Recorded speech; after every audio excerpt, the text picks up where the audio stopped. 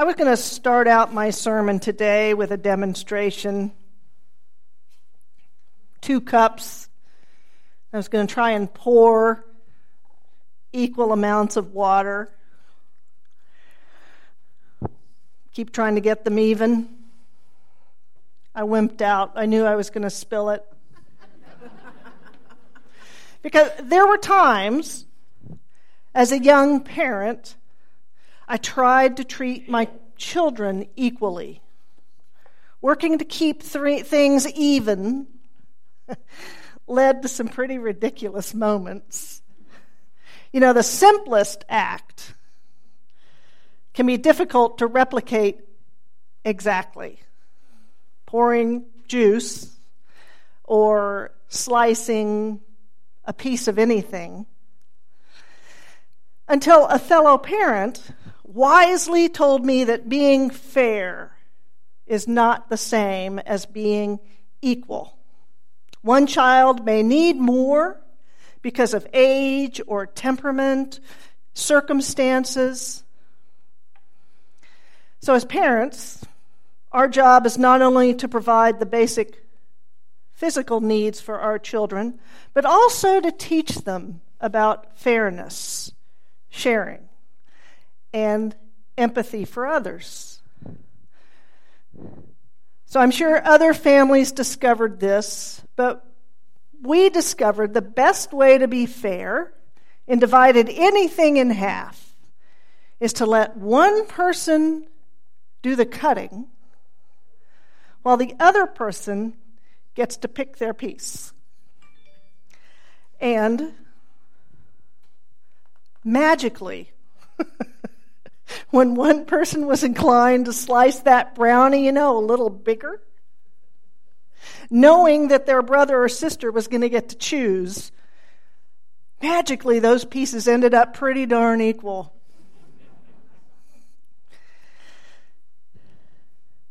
The justice in this small domestic situation is not only approaching equality, but each person getting to act on their own behalf and having a choice in the matter. Justice is not only about what you have or don't have, but how you got it or didn't get it. I aim for us to define justice together.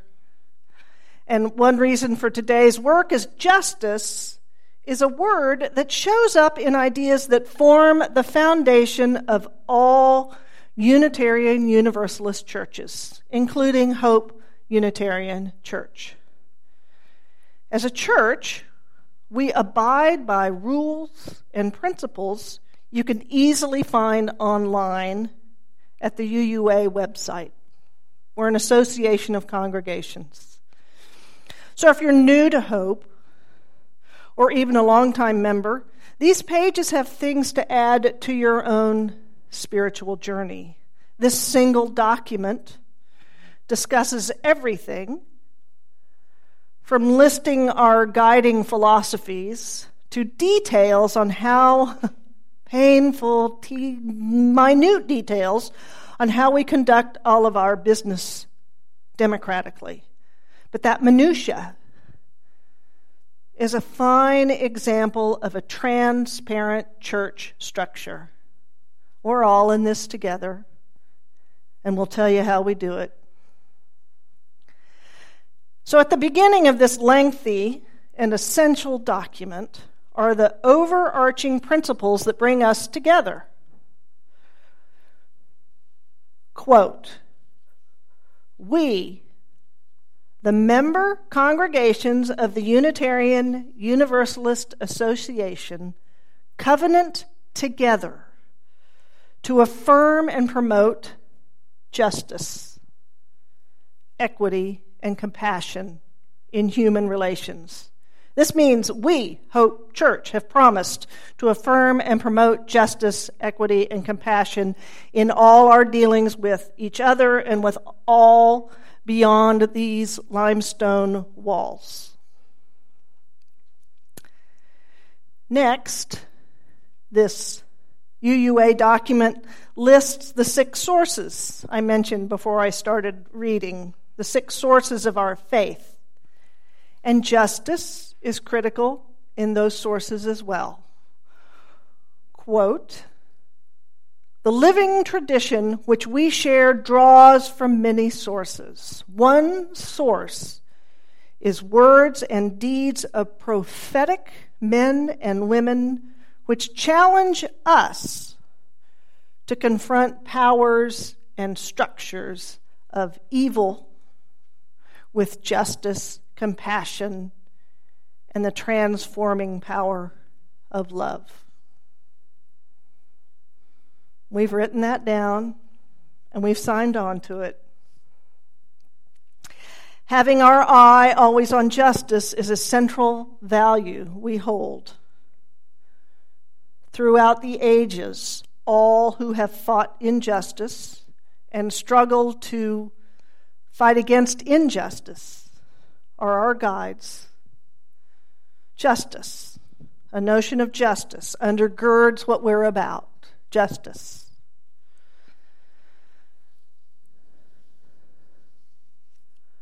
It's in writing because our association, unlike most religious traditions, does not elevate God or any other supreme power as the final arbiter of justice. A God does not reprimand anyone for their sexual orientation or send disease to root out sin. Natural disasters are not a form of divine justice. I cannot predict what happens in the afterlife. Death is part of the great mystery.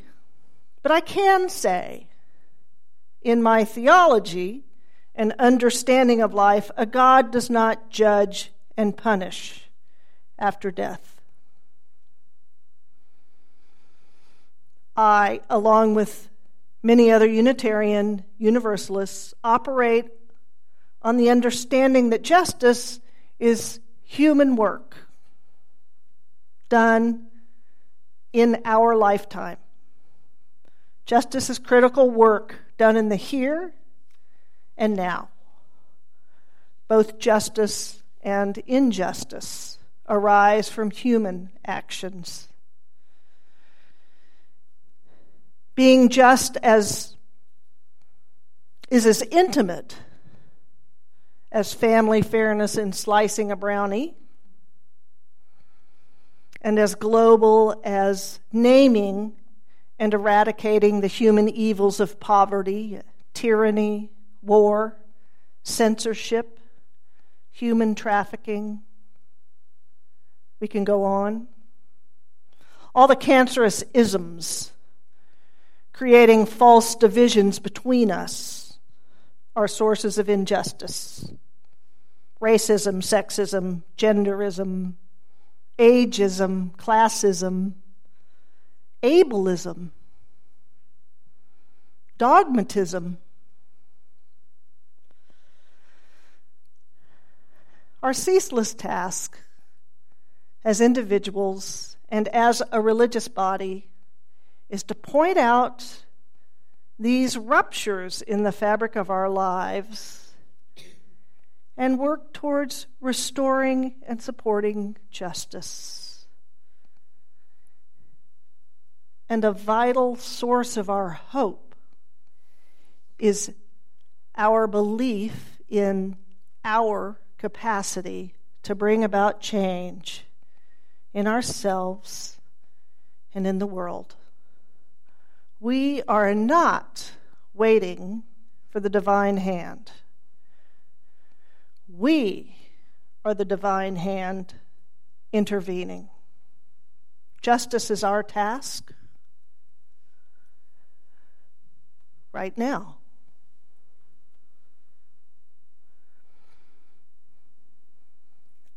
I was raised here in Tulsa by a family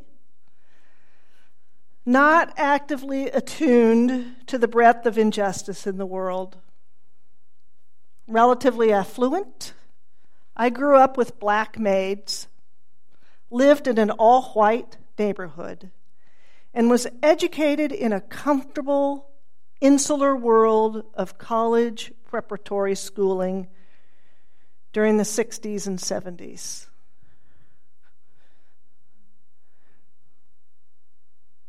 Without the internet, Tulsa as a city, or more specifically this self-protected segment of my city, could remain aloof from the vast international social upheavals of the day. It had very successfully hidden gross injustices from our city's past for more than 50 years. So ignoring what was going on outside came pretty darn naturally.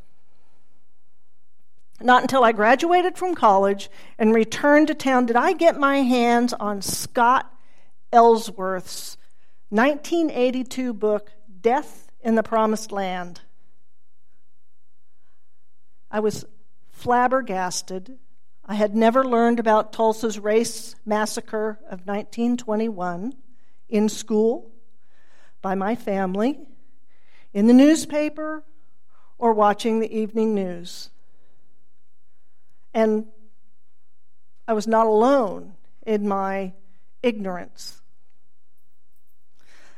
So that book and my subsequent research forever shattered my understanding of how I was raised and how protected I was from racial and economic diversity. I never saw Tulsa, my family, the world, nor myself in the same light again.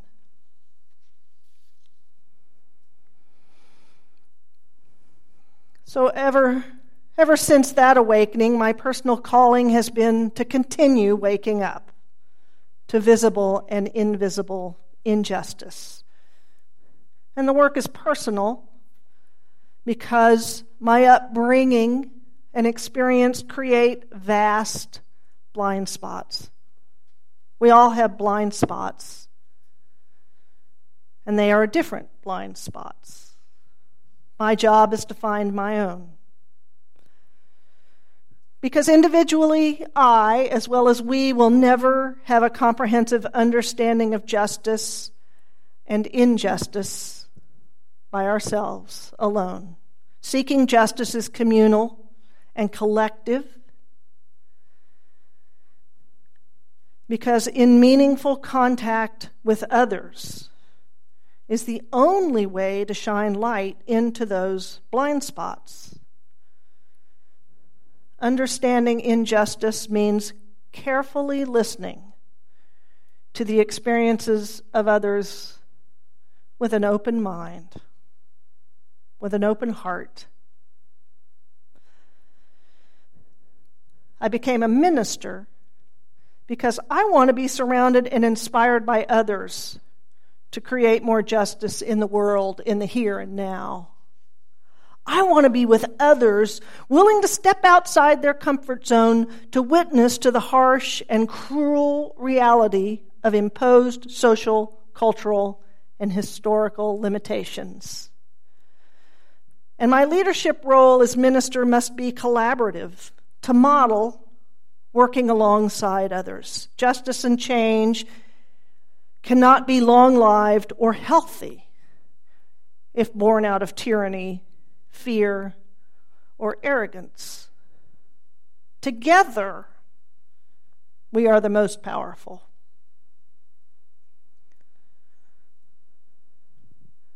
So I fully agree with a definition of justice from an activist and social ethicist, Marvin Ellison. He says, justice is the ongoing, never-ending journey to remake community by strengthening relationships.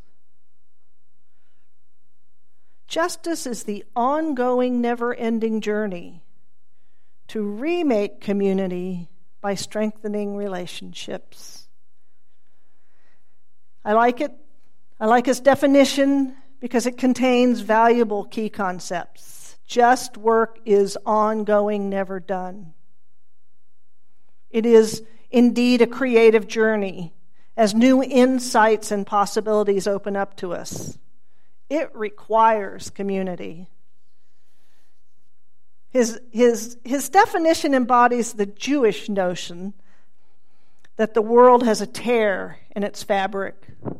Because he doesn't say make community, but remake. Our job as humans is to repair that rend, to remake community by strengthening it. And then the very last word in Ellison's definition of justice, relationships, is the focal point around which everything revolves. Without reaching out to make new relationships, restore broken ones, justice cannot be. Unitarian Universalists, we're all about relationships. It bears repeating that we gather under this promise of how we want to be in relationship to each other. We don't sit here because we all share the same theology or philosophy. We sit here under one domed roof precisely because we do not all think alike. Hallelujah. We are curious about differences. Our differences are our vital fuel for new understanding, new empathy, and new potential. Our covenant is the adhesive that holds us together, justly. So living up to this vision is a difficult challenge. When we see that in spite of our best efforts, there seems to be no end to poverty and violence and injustice in the world, it's easy to become hopeless, fall prey to anger, disillusionment, or even cynicism. This burnout is another reason justice flourishes in community. When one person can work no longer for whatever reason, they step back, and another can step forward. And still another can bring renewing energy. I've seen this dance of justice work in this church over the past year. Take the work Hope Church does each month feeding the homeless. First off, we're part of a larger community of religious and civic organizations who provide meals to the day center for the homeless. Already this rotation spreads the burden, so no one group is cooking all the meals. But then several Hope members serve as leaders in this congregation's participation. And I want to mention them by name because this work of justice happens on weekends and partly off-site. We don't always get to see it. So Jean Coffey and Keith Hamilton and Maureen Gilliland and Mary Newman and Joan Shulin and Maggie Scott, Emma Tracy, Linda Tracy, and Anita Ward keep this Feeding the Homeless going. That's the leadership. But then countless others of us in our congregation have shopped, chopped, cooked, and served, stepping forward, stepping back, as schedules and energy and time allows. So everyone who has participated in Feed the Homeless over the years, raise your hand. And keep it raised and look around. Thank you. Thank you for this critical justice work. I invite everyone else to sign up at least once this year to help us feed the homeless. You can sign up in a notebook out in our fellowship hall, always sitting on the administrator's desk. or during our committee fair next week. It's justice work not because we are merely filling someone's stomach, but going down to the day center is one step in remaking community, in actually beginning relationships. It's the beginning of giving a human face to our homeless crisis and to understand the complexity of the issue. This charitable work is one of the many ways this church supports relieving the hurt and pain in our community. It is what Martin Luther King calls love and application. Justice is at its best, he proclaims. Justice at its best is love, correcting everything that stands against love. Although love can be such a maudlin, sappy, superficial idea. So to avoid this human tendency to romanticize and simplify love and our culture's oversaturation with hearts and smiley faces and sound bites, theologian Paul Tillich brings another essential ingredient into justice: power. Power and love have to come together to create justice. Love without power leads to sentimentality. Power without love leads to cynicism, tyranny. So, power is not always a topic we're comfortable talking about. Like love, it can be a stew of overgeneralizations, and power here does not mean violence or brute force, but rather cooperation. We are talking about working together by choice rather than coercion. Justice and power must be brought together so that whatever is just may be powerful, and whatever is powerful may be just, says Blaise Pascal, that mathematician in 17th century France. So, returning to our domestic view of justice, others may slice the pie, but justice requires offering a piece as well as accepting the power of having a say in which piece you take.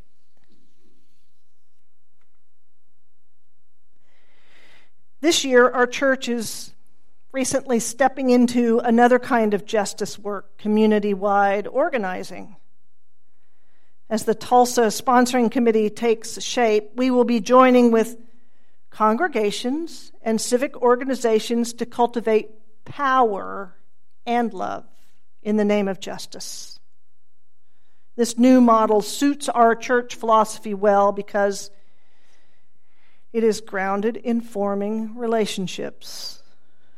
We will begin with ourselves, creating house meetings where we can sit side by side together and discuss what is most critical in our lives. Unlike all other church discussions, we won't be talking about church governance or parsing philosophical terms or planning a social event. Instead, we'll be looking into our own lives and sharing what matters to our families. I know from being here a year that many of the immediate concerns people in this congregation have include coping with a lack of reliable transportation. This includes not being able to drive at night or not being able to drive when you're disabled. Others desperately desperately want a first-class public education system for children and grandchildren.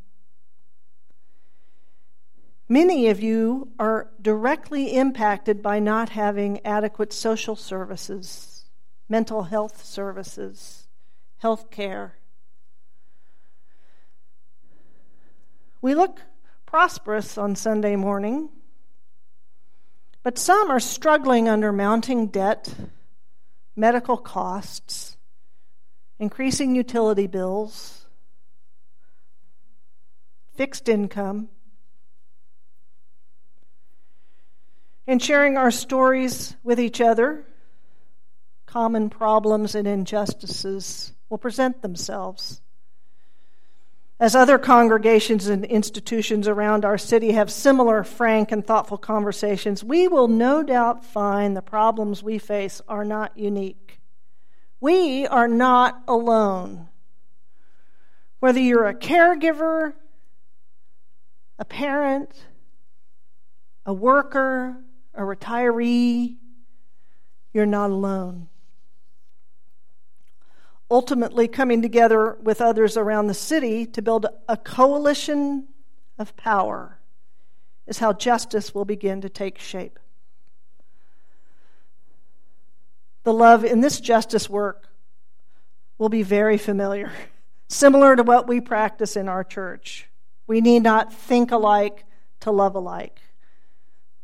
So we'll practice outside in the community what we practice inside our church.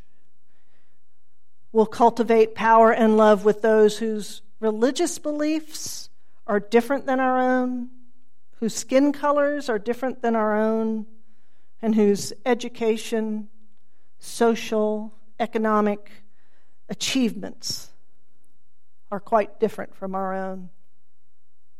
So brought together by a common disdain for injustice and desire for justice, together we can assist the voiceless in our community in speaking so those with elected or economic power begin to listen.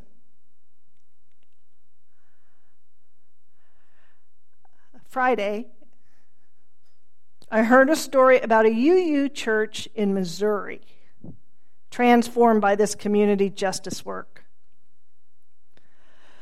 One of their staunch atheists wanted nothing to do with any other church. Still,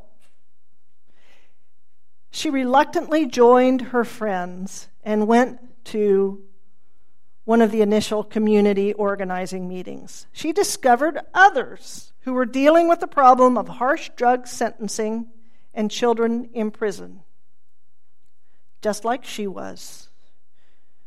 She was galvanized and attended community organizing trainings. Over time, she became the leader of one of the groups, working on prison justice, served on the board of the community organizing group, and now recruits anyone she can, no matter their religious persuasion.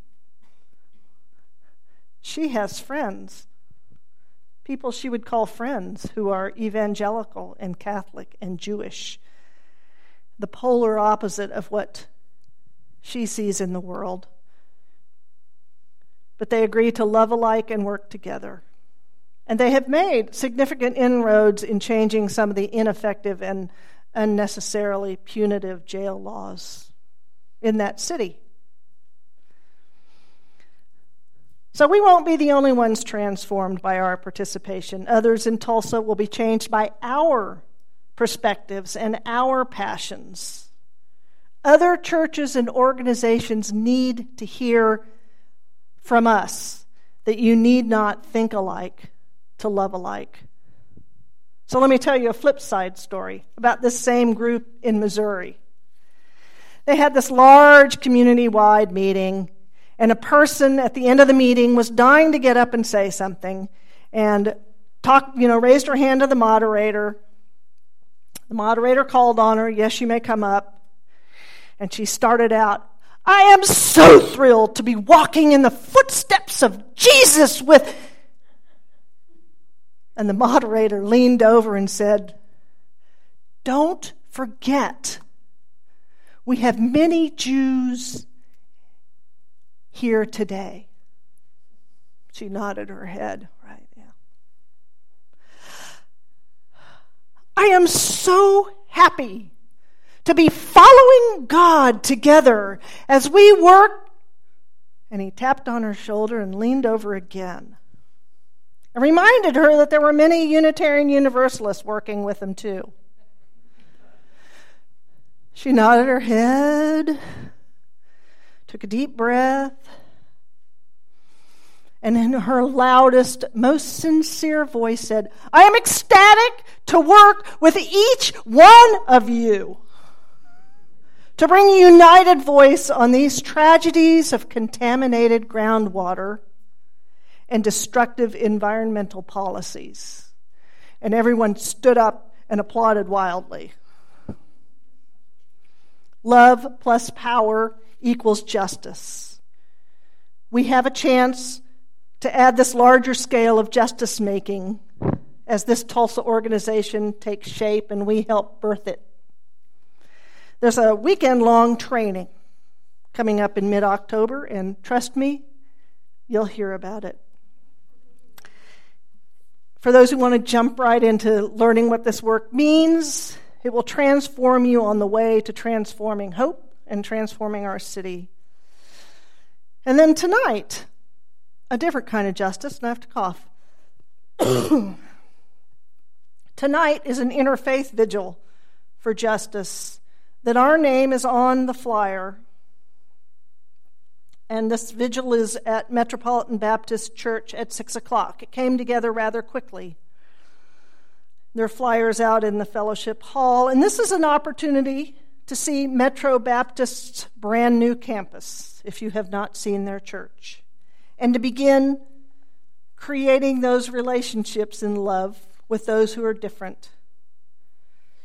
Because we'll gather with all those who are concerned with race, policing, gun violence, and in being a healthy community together. So no matter your opinions about the events in Ferguson, Missouri, Tulsa has a wake-up call to create relationships across all the various boundaries that divide us, geographically, racially, economically. Love, power, and justice. We, Hope Church, have covenanted to affirm and promote justice in all our dealings with each other and with all beyond these walls.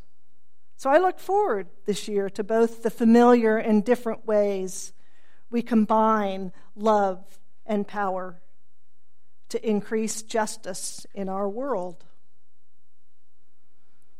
May it be so.